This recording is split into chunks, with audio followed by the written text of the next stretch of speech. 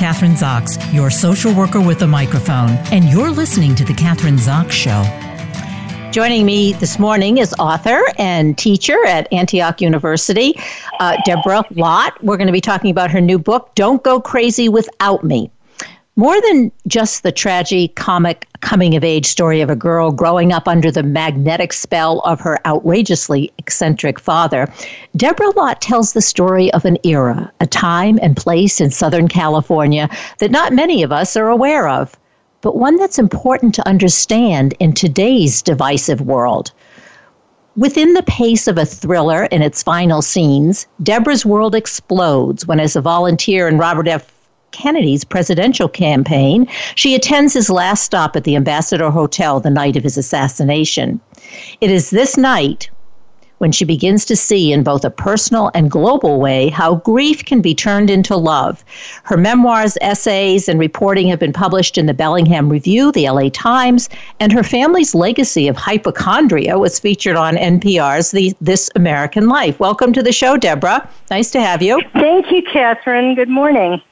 Well, the title of your book, I think, is really appropriate for you and your memoir, but also for us today in this divisive world. Don't go crazy without me. And I think at this time, many of us feel like we are going crazy. So let's talk about your book and then talk about it, obviously, in the context of what's happening to us now with this coronavirus. A memoir. I guess maybe just the first question is, why did you decide to write a memoir about your crazy, dysfunctional family? I was always writing pieces about my family. I kept a journal for years and years, and then I realized it needed to be a book. It wanted to be a book. So it starts when I'm about 4, and my father informs me that I've experienced my first death, that the man at the post office that I've used to interacting with has died, and that I need to remember this forever. And then it goes up till I'm 17 and finally break away from my dad and from my family and start to have a larger role in the world. Well, you grew up in a liberal Jewish family in the 60s, right? And so very liberal. Very Jewish? Yeah, we were very Jewish. Yeah. My parents had both been kind of communists in their youth, and we were living in a neighborhood of all white Republican Protestants. To be Catholic was exotic in La Crescenta in those days. So we were kind of the other. We had to stand in as the other for every marginalized group, I think. So we were like, the crazy Jews on the corner. So as crazy Jews on the corner, you're the outsiders. How did that shape your life? Because, to be, defined as that and to be living it, right? I'm sure it... Right. Yeah, I think it made me into kind of a little anthropologist where I would kind of observe their society with interest. Like, it was just so, foreign to me. Yeah, it was foreign to me. And, I saw my own family as weird. But on the other hand, when you're a kid, your family is the norm. So I kind of thought they were weird. And I think it's made me now always take sort of the outsider's view, always understand where the outsider is coming from, the other, the marginalized, kind of made me into a crusader for the marginalized. So growing up, though, you had an interesting relationship just individually, not the crazy Jews on the corner, but you also with your father and with your mother, and as you describe it, or it seems to me in the book, your mother's kind of distant, your father is close, but in a crazy kind of way. So talk to us about, Yeah, so my father was very, very close in that I identified very much with him, and he was very overprotective and a hypochondriac, and my mother was emotionally distant and kind of let him do all the feeling for her. So he was larger than life, histrionic, hysterical a lot of the time. If we got any minor illness, he would convince us that we were dying. Whereas my mother would just kind of be quiet and kind of tell me that he was crazy and not to listen to him, but he was much more convincing. He was charismatic, he was funny, he was fat, He had big appetites. It was very easy to fall under his sway. So he was larger than life, it sounds like, and very... he was larger than life. Yeah, physically and emotionally, I guess, in every way. Yes, in every way. I mean, if we're going to go fast forward, we'll say, well, you turned out great. Here, you're a teacher, you're an author, you're very successful. Take us through that journey, because how did that happen? Well, and, many years of therapy along the way. Many years of therapy, and many years of kind of having to talk myself out of certain states of mind sometimes. Like just now with COVID, I think COVID is a hypochondriac's worst nightmare. I mean, I was raised to be a hypochondriac, and here we are with a disease you can get by breathing in proximity to the wrong person who's asymptomatic, so you can't tell. The course of the disease is unpredictable. You can feel like you're getting better and then slam, go downhill, which, I mean, that just sends shudders of fear through me. And all the rational information on how to protect yourself keeps changing from day to day. There's so much that's unknown. And when the unknown is there, irrationality can rush in. So like when I first wore a mask out in public, people thought I was nuts, and now everyone is wearing a mask. So what's nuts and what's reasonable? So how do you keep yourself from going crazy? You're describing yourself. You're a hypochondriac, a germaphobe, I assume. I don't know, but... yeah, I'm not big on germs. Yeah. So how do you stay sane? Because well, every day it's like, how sane am I today? I talk myself down. I think we all have to talk ourselves down, and we all have to keep trying to counter the fear with rational information, with what's reasonable. And I think it's been really difficult because it has kept changing, and even the doctors are not sure what's going on, why one person gets so much sicker than another person. What is this cytokine storm? Does that not sound like the worst thing to say to a hypochondriac? At the very end of this disease, you can think you're getting better, and then you can have a cytokine storm. I mean, it sounds like something my father would have warned me against. Don't go out in the cytokine storm. Your father was right. It's after all this. Well, that's it. A lot of what he grew up telling me is coming true. So he would have said, see? It's really happening. I think the unpredictability of it, which is what you're describing, and it's all for day to day. Because there are certain guidelines, yes, and we try to follow those guidelines, but they do change. But the whole unpredictability of it is I think become terrifying, and that's on a day to day basis. Do you know? Yeah. Do you know, or are you aware of anybody, either your friends, colleagues, family, who have had COVID-19 and recouped? Yes. So at our, we had a Zoom Seder. At our Passover Seder, there were two people, one a healthcare worker who's married to a family member, and one a young college student who were both just at the tail end of it. So at least they were recovering, so that was encouraging. Did they describe their symptoms and their? I mean, sometimes people have they have different symptoms and different reactions too, and there's a different time frame for getting better. So, how did that fit in with the two of them? Different? Yeah, well, every time I could hear the healthcare worker cough was kind of horrifying. I mean, it was kind of a horrifying, barky cough. And then the college student, he was doing much better. He was younger, and he said he was taking his vitamins and just getting, his girlfriend was taking care of him and he was getting better. But yeah, I mean, it causes a lot of fear, and there's no way not to be afraid, but fear is its own form of illness. And fear can make you sick too. I'm the first one to tell you that it's like a bodily phenomenon, fear. Well, you've had that experience, as you talk about in your book, not from COVID-19, but fear and therapy, and having to go into therapy. So it all kind of, so you understand, obviously, this is something you've experienced. What do you do for your, what we call social distancing? How do you social distance yourself? You're in California. Well, it's easier in California, I think, than it is in a lot of cities because we're not so densely situated. My husband and I have been staying in our apartment and not really going out, having food delivered in and just going out the minimum.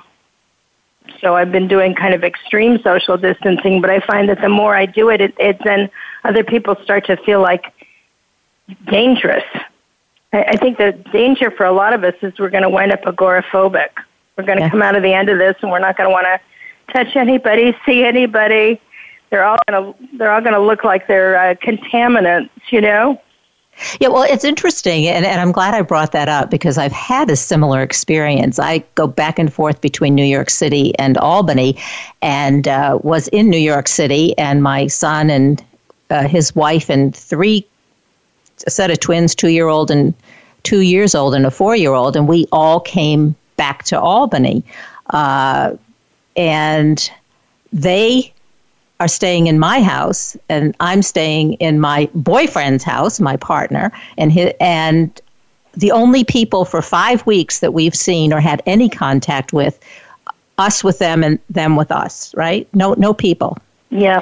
None of us have been out. We've ordered everything in, Instacart and all that. Today is like the 35th day. And now I think I'm safe to actually go in the house and touch the kids because usually I'm in the driveway and they're chasing me up the driveway, laughing. Grammy running up the driveway. Talk about crazy. But I have that fear. Maybe I shouldn't touch I've gotten used to this. Like I've only been with one person for 35 days. So what you're saying really resonates, I guess, and that's kind of scary. Yeah, like everybody's going to be the other. And I think it also brings a lot of us back to fears of our childhood. I know I've talked to other people who are a little bit OCD-ish, and they find themselves doing obsessive-compulsive behaviors that they haven't done since they were kids that are not even related to the virus, but like, having to count or having to not just wash your hands for 20 seconds, but wash your hands for 20 minutes. And I think it just brings up irrationality where there is a lack of information. Irrationality rushes in. And I learned to be irrational in my childhood, and then I had to kind of learn to be rational too. What do you think because I think this is, yes, and stressors bring out all the worst in us and all of our anxieties surface or resurface. So what would you say in your childhood, and you had an erratic, crazy childhood, the title of the book, what are the strengths that you can get from that? Because you've had that kind of an experience that you can bring with you to this experience, which is a whole other type of stressor. And what were the negative stuff that you don't want to, that you like to just... So I think one of the strengths that I got, so finally, when my father had a psychotic break, so when I was about 16, he started to go from being what my mother called lovably neurotic to actually psychotic, where he lost touch with reality. And I think that I really learned just to separate out and to talk to myself reasonably.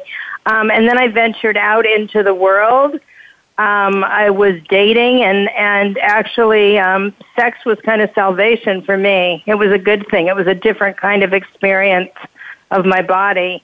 And then I became a volunteer in Robert F. Kennedy's campaign, and as I write in Don't Go Crazy Without Me, I was there the night he was assassinated. And that made me really think about the difference between true grief and the way adults grieved, and how grief could make you more empathetic, could make you a more loving person, or how grief could just make you nuts like it had made my dad. So I think I strive to handle loss because it's difficult for me. I'm always kind of afraid of losing people, losing what I love, the way time goes so fast in our lives, and just how to turn that grief into love. So I think that's one of the strengths that I ultimately got from my childhood. But, it leaves you, childhood trauma, you don't just get over it. It leaves you with fear and behaviors that you developed as a kid and bad memories that come back.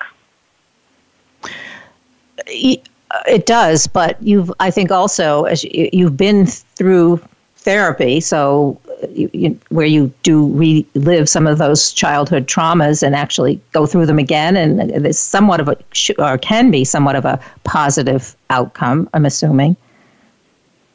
Yeah, no, I had some great experiences in therapy. I mean, my first book, which was called In Session, The Bond Between Women and Their Therapists, was actually about women's experiences in therapy, where I interviewed a lot of women about that. And I had some really good therapy, and I had some not so good therapy. But yeah, therapy has helped me. I have to say, overall, it's helped me, but I think it also helps to just self-reflect and to write. Writing is its own kind of therapy. Of course, when you write a memoir, like Don't Go Crazy, you don't want it to just be therapy for yourself. You want to also be creating a work of literary art for other people. But yeah, my next question was, now, given the circumstances, and you can't go on book tours, and just normal ways in which you promote your book, how are you getting the book? Yes, you're on the radio, and are there other ways, creative ways of making I was going to say selling your book or getting the book out there? It's not easy right now, and people are so distracted. I mean, I feel like my book is entertaining. My book is funny. And I hope it will provide, some respite from what's going on, but also maybe some clues into how to handle what's going on right now. But it is hard. I mean, everything is virtual. Everything is via Zoom or podcast. You can't have that really nice experience of being in a bookstore and signing books and getting to meet your readers. And what about the feedback? How are you getting? I assume you're getting your feedback online from your publishers, people, feedback on the book. Where does that come from? It's all online. It's all online. And I've gotten some nice feedback from people saying, "Wow, I didn't expect this book to be funny, and it's really funny." Or, "This book reminds me of my own childhood and what I went through in my family, even though my family was so different from your family." I think if you write about something even very specific and in very vivid terms, people clue into it and they feel their own childhoods coming back. I think that's a lot of reason that people read memoirs, is because they want to kind of relive certain aspects of their own childhood or to rethink it. Your memoir, reprocess it in a different way. Well, your book, Deborah, it's been said, is really a perfect example of how we should be laughing, or how we need to laugh in dark times, which I would say this is dark times and we do need to laugh. But you had two brothers, or you have two brothers. Did they react? I do have two brothers. Yeah. Did they cope differently with their childhoods than you? Well, that's a really interesting question, because I have one brother who says he doesn't remember anything. It's like it never happened. He doesn't want to talk about it. I see certain behaviors in him that I can trace to our childhood. I think he can be a little bit compulsive sometimes. I think he can be very fearful, but he doesn't see the connections. He never did therapy. He would never do therapy. My other brother is more like me. He has very vivid recall, so I can always go to him when I need to fact check, because he's 5 years older and he remembers everything. And he also struggles with a lot of, I think, fears and sorrow left over from our childhood. He had a more contentious relationship with my dad, and I think that it's sadder for him. But they don't really read what I write. It's funny. In my family, we have kind of a don't ask, don't tell policy about my writing. They don't really want to know.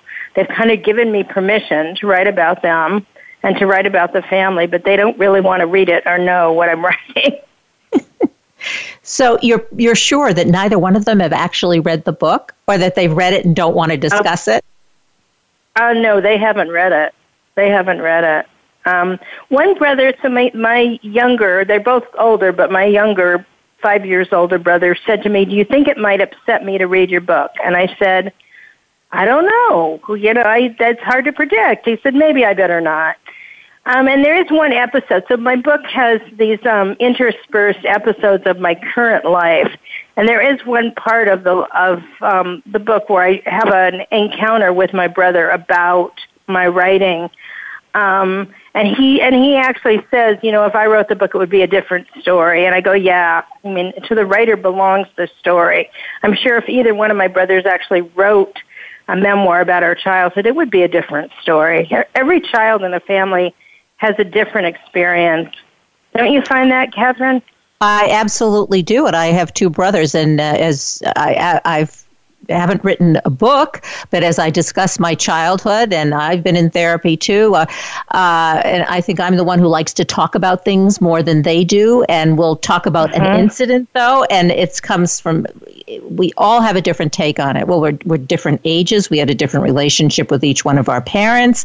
The context is different for each of us. So it's exactly what you're saying. Because what's interesting, when you said you want to fact check with your older brother, I'm wondering, well, maybe the facts are a little bit different for him than they are for you. At least that's how I experience it with my brothers. And it'll be, because sometimes one sibling has more information at the time. Let's say, you view something in one way, but your older brother views it in a different way because he has a lot more at that time. If he's did you say 5 years older? He has, his context is different. His experiences are different. He has a lot, yes. Yeah, so that changes. And he had a much different relationship with both parents. I mean, he was more like my mom. He was kind of withdrawn, a little bit on the depressive side, and I think they bonded. I mean, part of what created some trauma in my childhood was that he and my mom were kind of bonded against me and my dad because we were like just two duos that were very different. I was a lot more like my dad, and he was a lot more like my mom. So we had very different relationships with our parents. That's the two of you. What about the third brother or the third sibling? Well, the third brother, he was kind of like in the book, I call him a free agent, because he would kind of go from side to side. He couldn't decide whose side he was on. He was 10 years older than me. So he was often out of the house when I was very young. He was already finding his way in the world, and he had a certain toughness about him that allowed him to kind of get out sooner. What would you say the overall message for all of us would be if we're going to sit down, read your book, read your memoir, and I think we do need to read books like your memoir instead of, all statistics about COVID-19 all of the time. Well, I think there's probably a lot of different messages. I mean, one message is that it doesn't help to worry and imagine catastrophe. It doesn't help you. It doesn't help anyone else. It's better to try to think about what you can actually do to protect yourself and what you can do to help other people, because helping other people and reaching out to other people is really what's going to save all of us in a situation like this, right? It's feeling that sense of community. And then I think I have some messages about how to handle loss, because it was really the loss of his mother that drove my dad over the edge. He was already kind of nuts, but it really drove him over the edge. And I think it's, we have to learn how to grieve, because life is all about losses. So how do we do that? How do we grieve and not go crazy? And that's a question I go through every day of my life. Because I don't like losing things and I don't like losing people, but how do you do that in a way that keeps you sane and helps other people? Yeah, I think that's probably, and we only have a couple minutes left, but I think that really says it all, because all of us globally have experienced a loss, and how we handle that loss. First, we have to acknowledge that we've experienced the loss. Now, what are we going to do about it? Because we don't have a choice. Yes. It's happened. And just as you say, we're grieving. And I think that's the key. So let's read your book. Don't go crazy without me. Let's read my book. And Deborah Lott. Deborah, okay, so tell us, because Everything's online, so what website should we go to find out? Well, I think you can go to my own website, DeborahLott.com, and it will tell you various places you can buy the book. I think that for a while Amazon wasn't shipping quickly, but they now seem to be shipping again books, so that's a good thing. If your independent bookstore is still selling, some independent bookstores are doing like drive-by service where you can order a book and get it directly. That's a good idea. My publisher, Red Hen Press, sells books directly. You can get it from them. And I think there are a couple other websites on my website that give you links for buying the book. So I think it's widely available out there. You just have to look for it. Don't go crazy without me.